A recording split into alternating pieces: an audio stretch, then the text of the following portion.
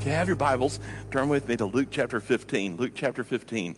While you're turning there, and before we jump in to the message, I want us to just be intentional and take a moment to pray corporately together and to spend some time before the Lord specifically for revival in America, for revival in the whole world.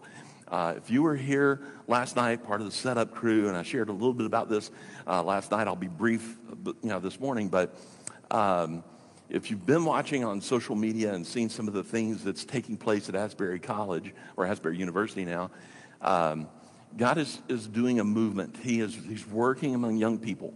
A generation that the older we get, we're criticizing younger people for the craziness that's in the world, and yet it's this young generation is saying, you know what, we're going to pray for a revival. We have a niece that attends Asbury. We spoke with Cheryl's sister, her mom, and got a little bit of information about some things that's going on at Asbury. And it's basically, if you're familiar with the 1970 Jesus Movement revival that Asbury College was part of at the time, same thing is happening right now. I don't know how many days that has been, but it's been 24 hours every single day since the chapel service about 2 weeks ago. So how many days, Cheryl? You just said like 12 days of just nonstop, 24 hours around the clock, worship and testimonies and singing and prayer. And it's an incredible movement, and the reason I say that is because it has encouraged other young college students to do the same on their campuses. So we're seeing, in fact, I think one of the first ones was Lee University, was another university that started seeing the same type of results. And I hear this morning that revival is breaking out in Israel. How incredible is that? Just so many things that's going on in the world right now with an emergence of revival. Well, I know this. This was drilled into my head in my seminary days. Nothing of eternal significance ever happens apart from prayer. You want something of eternal significance? It's never going to happen apart from prayer. I heard that so many times when I was in seminary. It was just uttered over and over and over again. And it just has been drilled within my heart and within my mind that if we want to see something of eternal significance, it doesn't happen without God's people fervently praying for that to happen.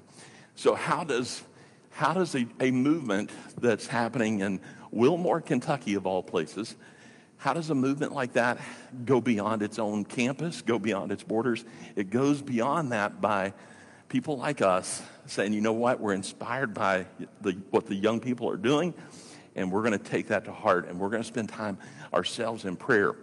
Specifically, some of the things I asked Trish, my sister-in-law, I asked her, how can we pray? How can we pray for Asbury? How can we pray for what's going on there? How can we pray for our niece? Our niece, there is such a line. Their auditorium seats about 1,500, and it's packed.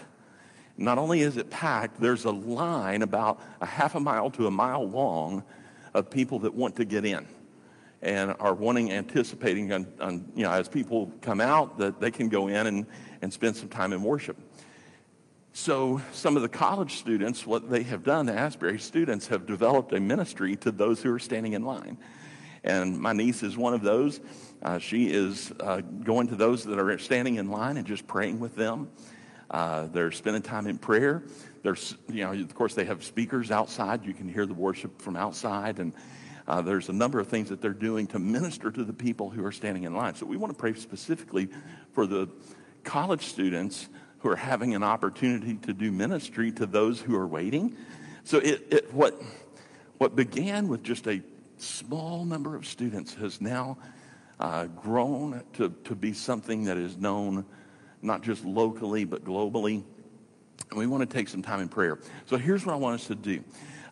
Would you, as a table, just get with the 2 or 3 people at your table and pray together. Maybe, as a couple, pray out loud, spend some time in prayer. And let's just do that for a moment. Let's just spend some time in fervent prayer, and then I'll close us out in prayer. But let's pray together as at each table. You spend some time in prayer. Yes. Grace. Her name is Grace. Easy to remember. Name of the church is Grace Point.